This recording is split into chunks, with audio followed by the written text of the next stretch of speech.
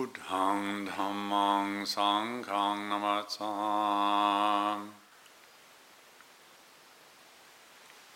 So this morning we had a large crowd in the hall here, and I took the occasion to offer some reflections on how the Buddha was encouraging us, if we were interested in cultivating deep contentment, then we would be wise to learn how to direct our thinking, to use our intelligence, not just to be busy to try and stop thinking, but really to learn how to think in skillful ways, or what the Buddha referred to as wise reflection or contemplation. And in particular, I was talking about reflecting on our good fortune, all the good fortune that we have. If we're not careful, the advertising and the social media and the news can trigger a whole lot of discontentment, and we can think about how we always need more and we are somehow hard done by, when in fact we're already really, really fortunate. And so aiming at reflecting on in ways that give rise to gratitude, and that when there's gratitude, well then there's the sense of contentment. And so that was the theme this morning, and this evening I'd like to continue with reflecting on that which conduces to contentment, and particularly reflecting on these other two qualities of commitment and sacrifice. And this being Vaisakha Puja Day, and remembering the extraordinary effort that the Buddha made that precipitated his awakening. It's I think a useful theme for us to be reflecting on. If it wasn't for the Buddha's extraordinary commitment and his sacrifice, then Siddhartha Gautama, as he was known then, would never have realized Buddhahood. It was a considerable sacrifice he made, and on the everyday conventional level of leaving the comfort and convenience of a fairly privileged background and losing his good reputation, and then also losing his health, losing the physical comfort that comes with that lifestyle, and then also the commitment that he made in terms of studying and practicing with this teacher and that teacher for so many years, and this pursuit of realization wasn't just a mediocre level of effort. It was an extraordinary level of effort, and when he gave his teaching, he didn't encourage us to go to the extremes that he went to. In fact, he spoke quite specifically about not going to the extremes that he went to. However, he did encourage or talk about commitment, and the Pali word for commitment is adhitthana, and the Pali word for sacrifice is nekkhamma. And adhitthana and nekkhamma, those of you that know the list of the 10 parami, or the 10 forces of transformation, these adhitthana and nekkhamma come fairly early on the list, commitment and sacrifice. And so he did teach about these qualities and talked about how important they were, even though he wasn't, as I said, encouraging us to go to the extremes that he went to. And if we don't have commitment and we don't have sacrifice, then the reality is that we're actually not going to develop very far. And this is not what the world tells us. The story that the consumer culture that we live in tells us is that we've never got enough, that we always need more. And if this sinks deep within our consciousness, then we can condition perpetual discontentment, dissatisfaction, and that's really unfortunate. And I was reading a book or listening to an audiobook recently. A very sharp fellow was talking about the results of his research in ways that I found were genuinely very helpful. And however, at the end of this book, in the last chapter I think it was, he said a lot of people are into meditation these days. He says, personally, I've got too many important things to do to sit around doing nothing for half an hour every day. how uninformed, how regrettably uninformed to assume that the discipline of attention is a waste of time. The story of the world is that we always need to be doing something to get somewhere, and that can just be an expression and also at the same time perpetrating discontentment. So the Buddha really wanted us to know contentment, and did give teachings that encourage that, including teachings on commitment and sacrifice. And likewise the great teachers.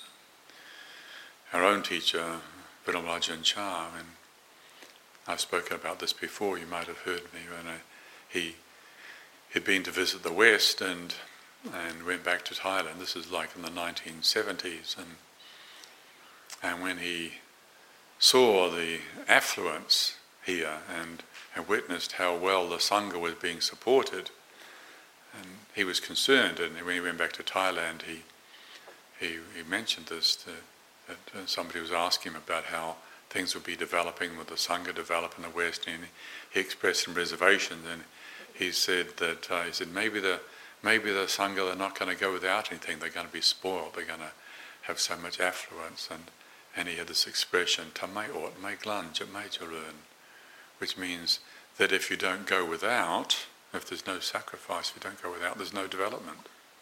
That's like an equation coming from his wise perspective. So this is a theme that would be sensible to invest in reflecting upon, because that it really runs contrary to so much of what the world is all about, that you always need more and do what you want when you want. So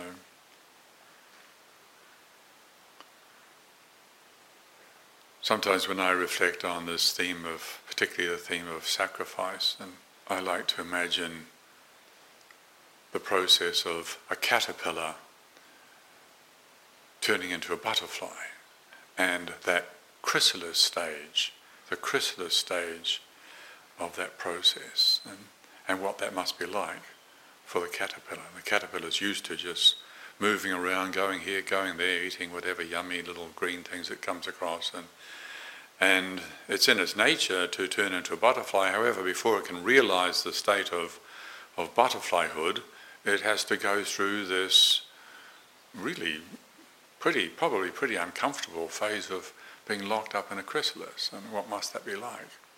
Kind of closed in and can't go anywhere, can't do anything. Well, of course, it's not a perfect image, because as far as we know, insects don't have a sense of self and don't think like we do, and so it wasn't exercising real sacrifice. However, it does illustrate, at least in my mind, it illustrates that if we are inspired to go in the direction of realizing that which is possible, according to the Buddha's understanding, if we're inspired and inclined to do that, then it's almost certainly going to require the ability to feel like we're losing out and to see it in a positive way.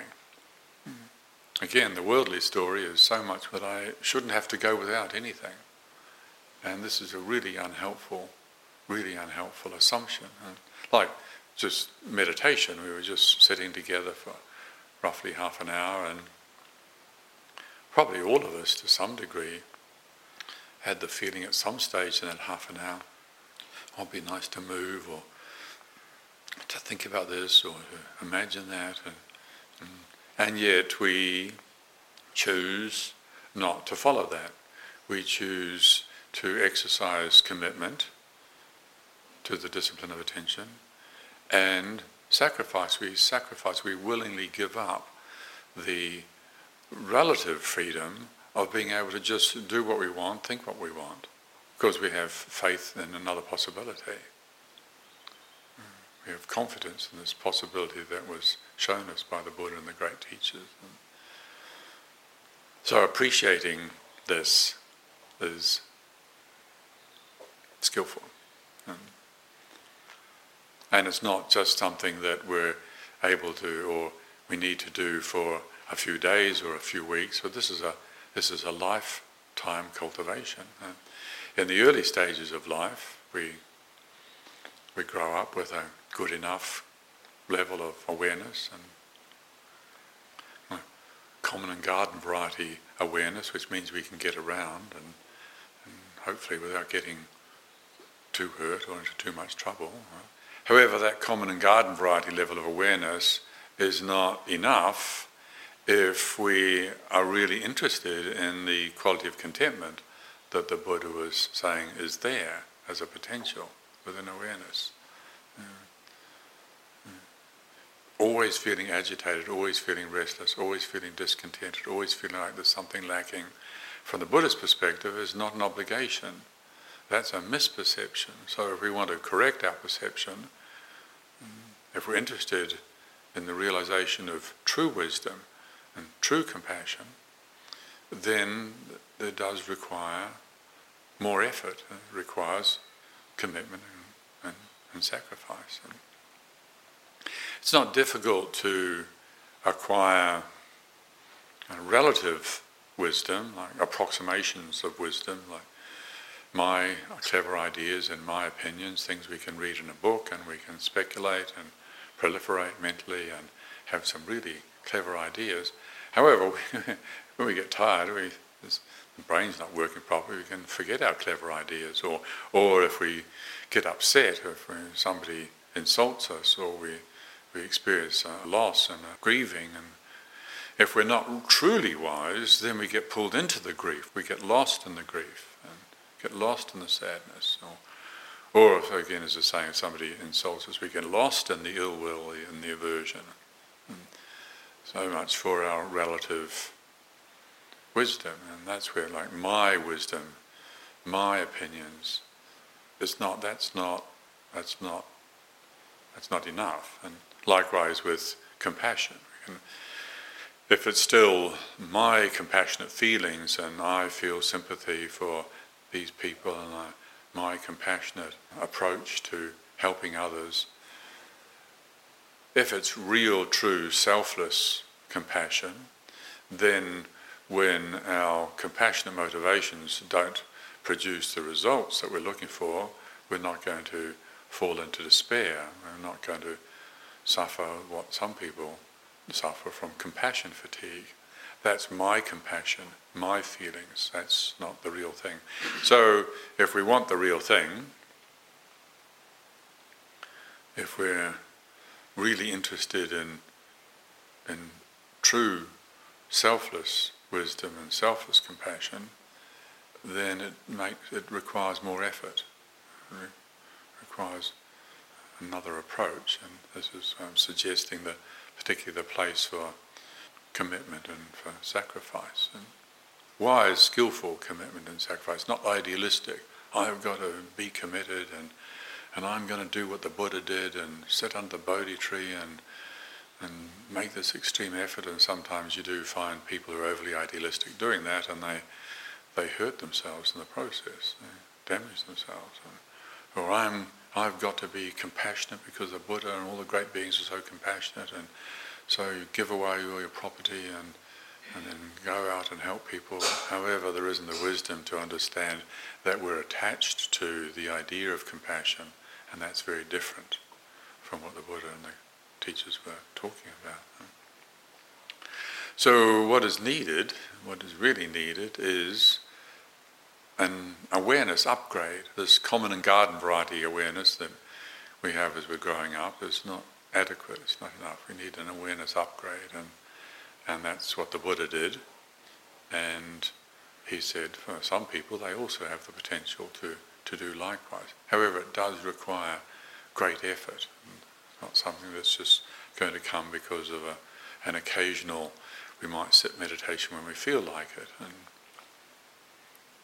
related to this is the beautiful ceremony that we had last weekend in the Dhamma hall here, when Francesco took the Anagarika precepts, the 8 precepts of training as an Anagarika, and made a commitment to undertake this upgrade of his precepts. I imagine that Francesco was living a decent sort of a life before he came here. However, in service of his aspirations to deepen his practice, he wanted to take this upgrade of his precepts, and that means sacrificing some of his distractions, being able to do what he wants when he wants. And personally, I find those ceremonies, whether it's a householder committing to the 5 precepts, or an anagarika, the 8 precepts, or a samanera, the 10 precepts, or a bhikkhu with the 227 precepts, this conscious commitment to the precepts,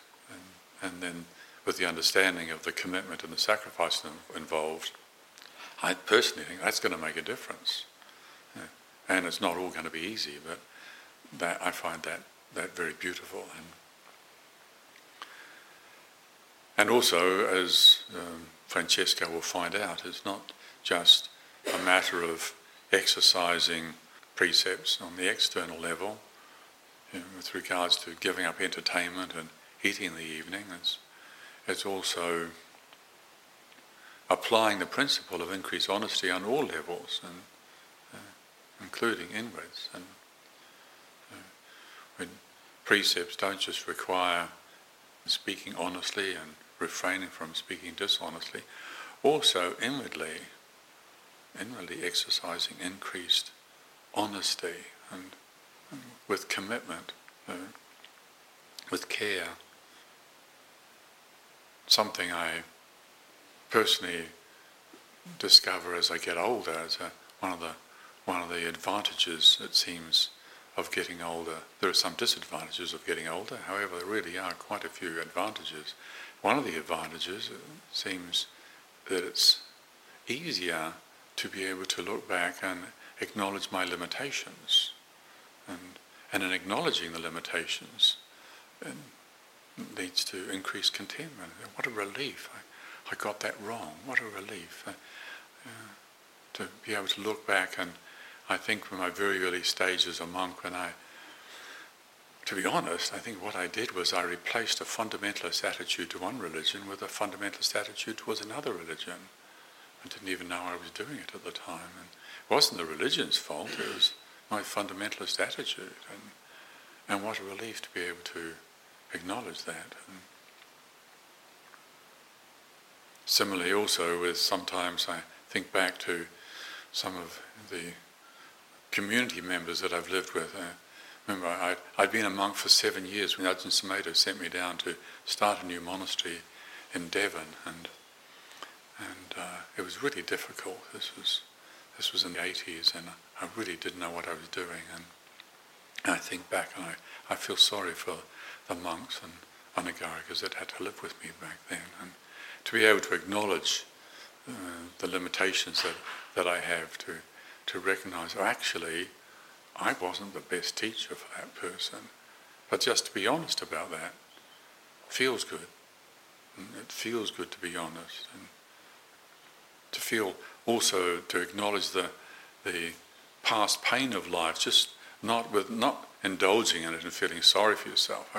I was thinking, again, this is many years ago, I think it was probably around about 1977 or something like that, and my knees seemed to have seized up, probably with arthritis, and anyway, one way or another the meniscus wasn't very good, and so the doctor said, well, you need meniscus removed on both knees, and we'll just do that, and probably take about 2 weeks. And if I remember rightly, I was in this open ward in a public hospital in Bangkok. I think it was for almost 2 months, 6 weeks, maybe 8 weeks. What an ordeal. That was really, very, very rarely did I get any visitors. My skill with the language was really minimal, and that was really an ordeal.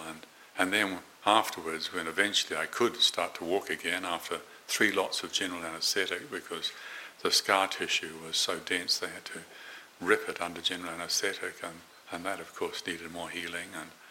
And after all of that, those weeks, I remember eventually walking out of the hospital, and if my memory is correct, I was just standing outside the hospital and caught one of the public buses in Bangkok in those days. I don't know what it's like now, but monks could travel for free on buses, and so just catching this bus and going back to the monastery where hardly anybody knew me, And it wasn't even a monastery that was associated with Ajahn Chah's monastery, so I was a visiting monk there and didn't really fit in.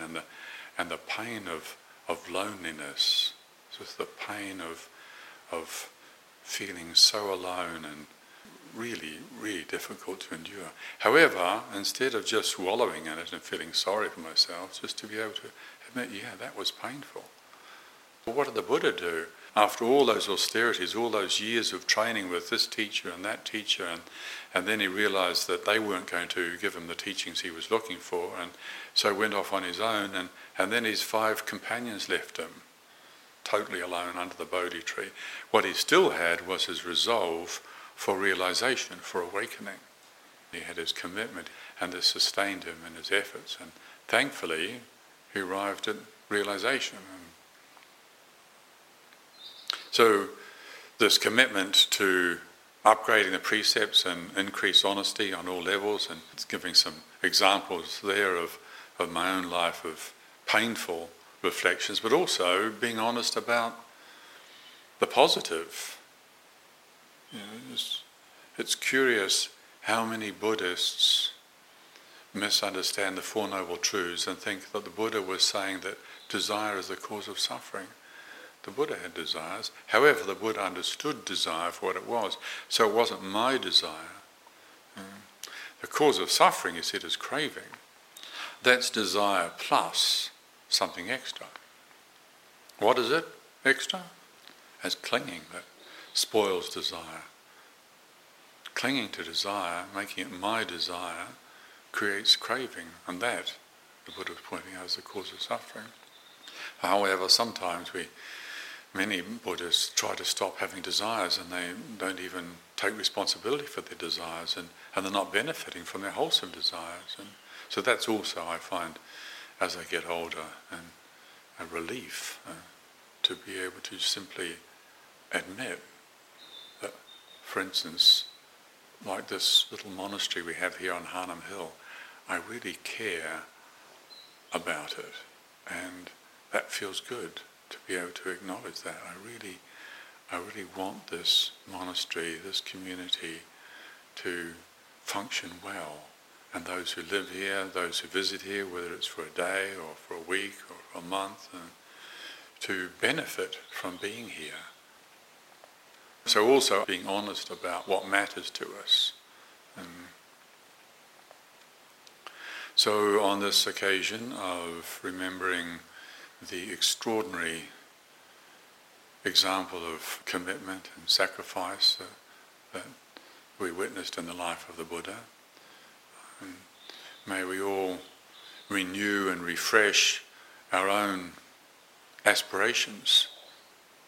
Sometimes just owning up to the fact that we really want to understand Dhamma, we really want to live in a way that benefits others, can give us strength in our practice.